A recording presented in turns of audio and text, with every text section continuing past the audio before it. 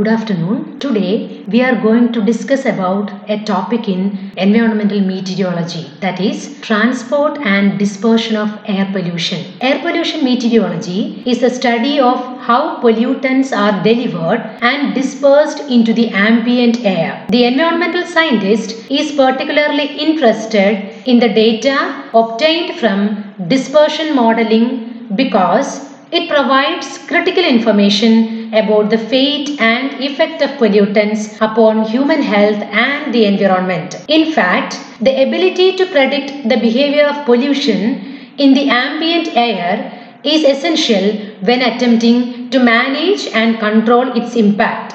Knowledge of air pollution meteorology is essential to an air quality planning activities. Understanding the way air pollution is transported and dispersed may indicate where to properly locate air pollution monitoring stations. Meteorological data may also be used to develop implementation plans and predict the atmospheric processes that will ultimately affect an area's ability to comply with national ambient air quality standards. The purpose of this class is to introduce you to the atmospheric and topographical factors that influence nature's ability to transport and disperse air pollution. So now we can move on to the details of this particular topic, and for this first we have to deal with the title wind speed. A principal feature of atmospheric circulation is wind speed or velocity. Air movement associated with the horizontal motion of the atmosphere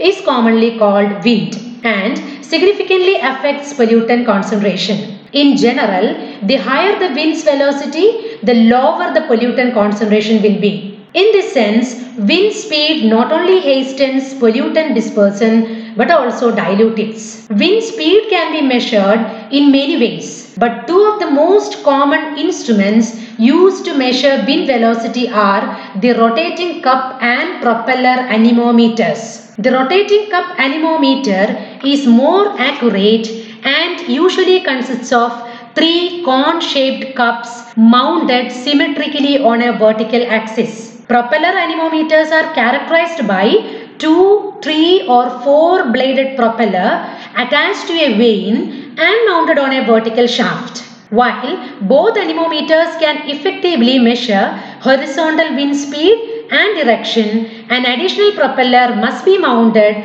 perpendicular to the axis in order to measure vertical drafts of wind. Coming to the second topic, which is wind direction. Another important factor of air pollution, transport and dispersion is wind direction. A sophisticated network of air pollution monitoring stations have been created to record seasonal wind patterns and prepare streamlined maps that help predict with relative accuracy the transport of pollution at specific times or seasons throughout the year.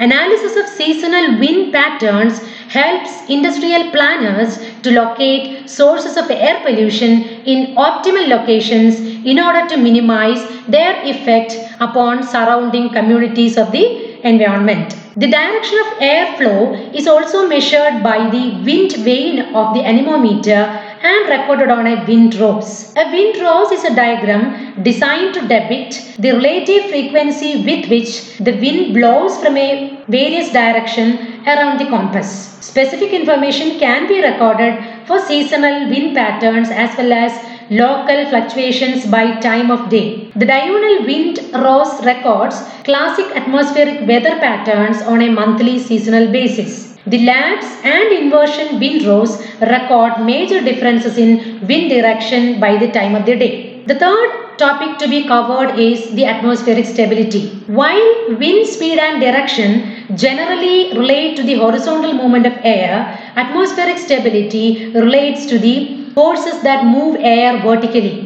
The vertical movement of air or atmospheric stability is most directly affected by high and low pressure systems that lift air over terrain and mix it with the upper atmosphere. The mechanisms that are specifically responsible for the vertical movement of air are atmospheric temperature and pressure. Everything on Earth absorbs, stores and re-radiates the sun's energy. Some parts of the earth or different types of surface heat more readily than others. This is known as differential heating. For example, a plowed field heats more quickly than a large lake which can store large amounts of energy but heat up slower.